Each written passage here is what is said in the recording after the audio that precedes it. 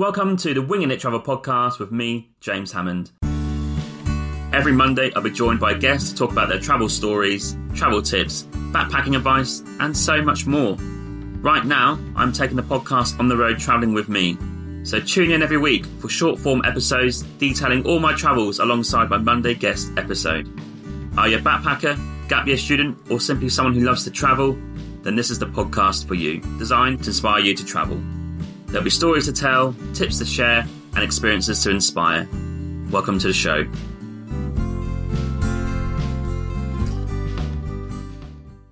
Hello and welcome to the latest instalment and the very last instalment of the Canadian road trip in 2023 as we finish off Nova Scotia, pop back into New Brunswick before heading over to the border of Maine in the USA. So today we're going to finish Canada.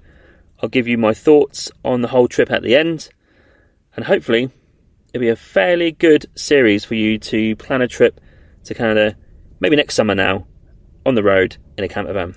So we left Truro after a Walmart stop and had coffee at Macca's, living the dream, and of course a Tim's bagel, which is always a great combo, coffee and a Tim's, and headed out of the town. It was a fairly short trip down, about an hour from Truro to Halifax, and we stopped at Apartment 3 Espresso Bar in Sackville. It's about 20 minutes from Halifax town centre.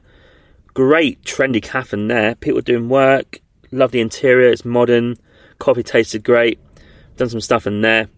And then our plan for Halifax was an Airbnb because we needed it and we wanted to check out the town in its entirety, and we feel the most comfortable having a place to stay which is normal and not the camper van. Halifax was 3 nights, so I'm going to summarise those 3 days because not all of it was travelling down to Halifax, some of it was a rest day as well.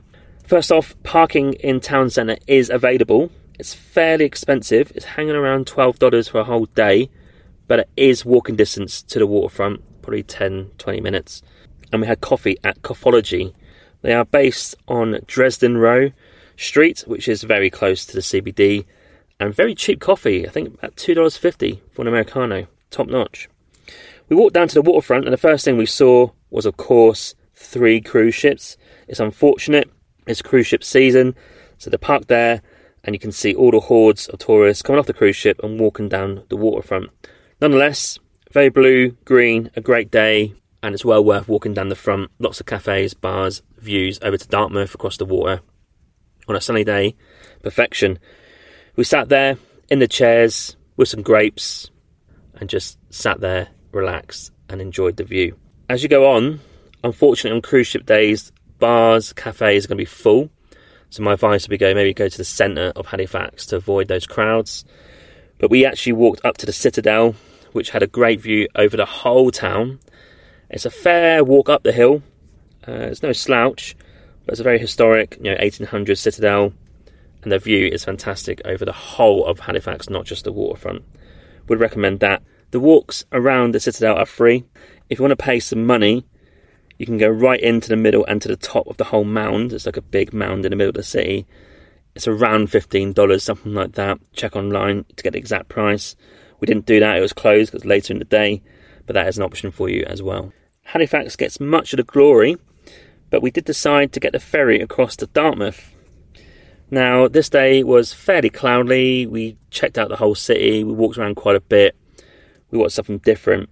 So we went to the harbour front, got to the ferry office. About a minute to go until the ferry leaves, and the guy at the office just said just walk straight through. I think that's a one-off. But we got lucky, got on for free, and got return journey as well. Now, Dartmouth, not a lot going on. Went for a coffee, probably went for a 20-minute walk, and that was it. It felt more like a living area rather than something to see. But the view back over to Halifax was great as well. And it's just something that maybe if you're looking to move to Halifax, maybe Dartmouth is a bit cheaper to live than Halifax itself as in the city. So not much going on there. Good coffee, but very quiet. A further note about the ferry price. They want exact change in cash. And it isn't something easy like $3. I think it's something in between like $2.50 or $2.55, something like that. It's really weird. So just make sure you've got plenty of cash available. Otherwise, I'm not sure how you can pay for the ferry. I think us combined with arriving late and not having the right change got us on for free. And that was it for Halifax and Dartmouth. Enjoyed the city, loved the vibe, quite small. It was an option to maybe think about moving there. We're not sure if we would, but I reckon there's a nice little community going on there. Lots going on, I think, for a younger crowd. There's like a few universities going on, but for an older crowd like myself, maybe not. But loved it. Dartmouth, okay, a bit dull. Overall, worth checking out in Nova Scotia. After a rest day in Halifax, we were rested and ready to go to a couple of very interesting sites in Nova Scotia, Peggy's Cove and Lunenberg, both very popular with tourists. Lunenberg is a UNESCO World Heritage Site, very much on our list of places to see.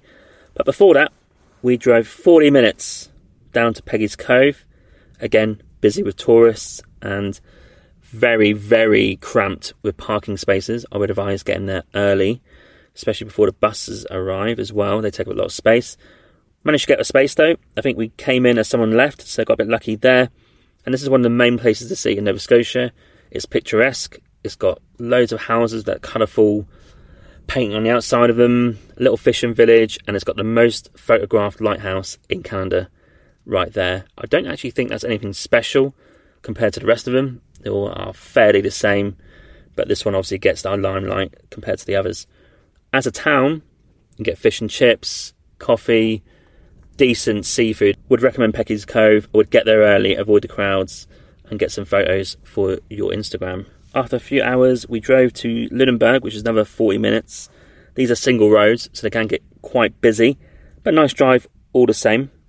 Amazing place, lots of colourful scenery, especially on a nice clear day. You can look over the water, it's very green, very blue water, and as you look back to Lunenberg itself, all the colourful houses. The Sinner was filmed there, if you've seen that on Netflix. Red, yellow, blue, the whole colour scheme is on show.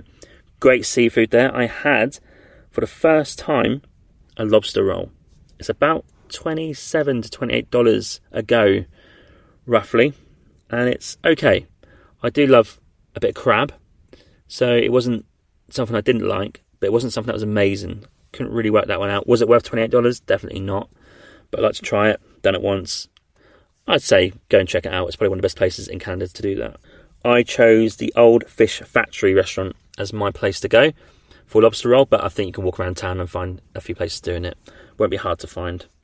There is paid parking in town, and what we loved the most was parking up, walking around town, all the different little windy streets, and going down to the waterfront and looking back on the town itself. Just a really nice vibe, great weather, great colours, great day as well. It was very sunny. And just loved seeing this amazing place. I've never really seen anything like it before, and it's definitely a highlight of Canada in general. And you do have to go and see it, and I can see why they labelled it as a UNESCO site. We were staying at Little Lake Family Campground, which is about a 5-minute drive up the road. It's $27 a night, full amenities, very quiet, very safe, and very easy to get into town. Got set up and had a very quiet night. Next morning, we went back to Lunenberg because we wanted a coffee. So I went to Laughing Whale Coffee Bar, which is located in town. Nice vibe inside, great coffee, would recommend it. And then next is making the journey to Fundy National Park, which is in New Brunswick, and it's about a 5-hour journey. No booking of the campground here, so we're heading to the headquarters campground in the park and hoping for a space. We turned up and got one of the last 2 slots available. It was a tent site, no electricity, $29 a night, very comfortable. We actually tried to book 2 nights, so this was on a Friday night, but Saturday night was fully booked. So Fundy National Park, again, during the week you might be okay. If you're not booking, weekend gets full, so make sure you book that campsite up. This campsite was located right in the middle of the town by Alma, so you can't get lost, and it's right by some amenities if you need to go to the shop or get some fuel. The main aim here was Hopewell Rocks. Next morning, we're out and about and checking out the campsite. First off, we tried to check for a space, no space available, so we cracked on. This is a patron shout out to Laura from the Swamp Soup Stickers, who has contributed £5 to the podcast on my Patreon. Thank you so much for your support. Really appreciate it, and it helps the podcast to keep going in the future. If you're interested, head to the show notes where you'll find a link to my Patreon. The website address is patreon.com/Winging It Travel Podcast. For £5 English, you will receive some trendy stickers from myself in the post, a shout out on each episode, and also my digital travel planner by email. Thank you for your support.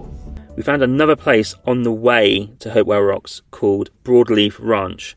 This is a working ranch. They have horses there, they've got a restaurant on site, and they've also got camping spots for $20 a night.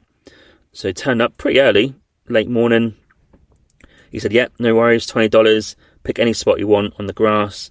Picked our spot with a bench, happy days, put up a tent and cracked on with our day. Now, Fundy National Park is known for one thing in particular, and that is the tidal waves, if you like. They change from low to high in a very short amount of time, and the difference in height between the lowest point and the highest point is the most in the world. Second is actually Bristol, that river there, River Severn. And then we went to the Hopewell Rocks. First off, it was just there available. You can walk underneath it, take some photos. The tide was out. We came back about 3 or 4 hours later, maybe 2:30, 3 p.m. in the afternoon, and it's pretty much almost submerged. It's an unreal sight compared to where we were earlier underneath the rock, and now it's filled with water. It's quite weird and unnerving to see that this happens on a daily basis, but it's pretty spectacular. So you have to go in the morning and then come back in the afternoon to see the difference, and we did, and we loved it. In between, if you need a recommendation, you can pop to Cinnamon Soul Cafe for coffee and a cinnamon roll. Would highly recommend it. It's about a 20-minute drive. But loved Hopewell Rocks. You've got to go there. It's the main thing to see in Fundy National Park. And the next day, we're off to St. John, which is the main city in New Brunswick, to go and check out. 2 hours down the road, got to St. John. And we thought, do you know what? We're going to stay in a motel. We need it. Just felt like sometimes you need a break from the campsite or the camper van. So we booked into a motel called Okono Lodge. Your bog standard motel. It's got all the amenities, $120 a night, normal. I must say, St. John was a bit dead. Wasn't the most amazing place I've seen. Maybe it's a Sunday and no one's about, I get that. The cafe we went to, Art Warehouse Cafe, was actually quite trendy. We had 2 coffees there, done some work. Liked the vibe there. It's got some artsy stuff going on as well as the coffee. But overall, St. John, just didn't really get anything from it. I guess cruise ships go there because there's something to see. It's quite historic. It's one of the older cities in the area. But overall, didn't feel like I was missing out if we didn't go to it. But we done it anyway and stayed the night in town. The next day is the end of the Canadian road trip because we're going from St. John to Maine in USA. Now, the usual route is up the road through to Calais, which is obviously the border crossing via the road, and into Maine. But we thought we'd take the unusual route of La Tête to Deer Island to Campobello Island. So that's an hour drive and 2 ferries before crossing the border. The reason being, better scenery. The first ferry is free, and also you get to go to Campobello Island, which is quite a nice island. They've got the Roosevelt Park there. Just some things to go and change it up instead of just driving all the way to the border and then through Maine. The journey down to La Tête was very easy. As you arrive into the port, you just park your car up to the side behind the other cars and wait for the ferry. They're pretty regular, and that is free. On our ferry, very, very foggy. Didn't see a thing. But it takes about 15-20 minutes. Got to the other side at Deer Island, and then you have to drive all the way down to the bottom of the island to get the next ferry to Campobello Island. This ferry costs $30 for a car. I think that includes a return. She asked us if we're returning. We said no, we're carrying on. But that is a car with 2 people, and I think this is private. There's a weird situation. We sort of thought we queued up by some cars. Didn't really see a point to get onto the boat. Bit strange. And it arrived late. Boarded fine. Got across, no problems, onto Campobello Island. This crossing was much better. The fog cleared up. We've got some great views. Met an older couple on the boat. They're from St. John in New Brunswick, and they're asking about BC number plate, quite far, what our trip was about. Talking about the podcast, and we got to know them as well. Gave them a sticker. She got a photo of us. It's very nice to interact with some fellow travellers in a camper van.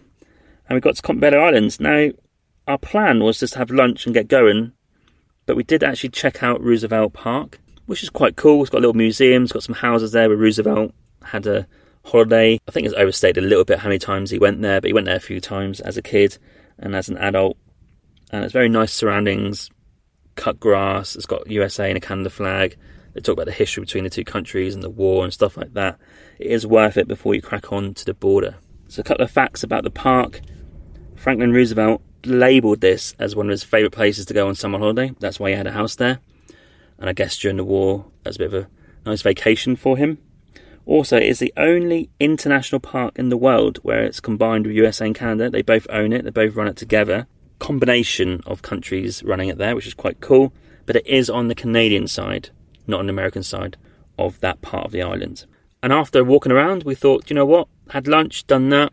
It's time to drive up to the border and get across to the USA. A big moment, about 8 weeks in at this point. We drove up, queued up, got to the border. Now, first off, the guy who asked us questions first was a bit surprised we were coming from BC. But I kind of knew that we were probably going to get our van checked. So we had to park our van up and go inside to the office. And we got our visas issued there and then, $6 each. And we also got our van checked. No dramas, obviously told the truth, told them about our plans. They do keep asking you the same questions and make sure you give the same answers. But very nice overall experience, not as scary as some people make it out, and pretty easy getting over the border. It took about half an hour though in total. And that is it. That is Canada done. I'll carry on this day in the new episode for the US portion of the road trip, which is obviously the next episode. But for now, that is it for Nova Scotia and New Brunswick and today's episode.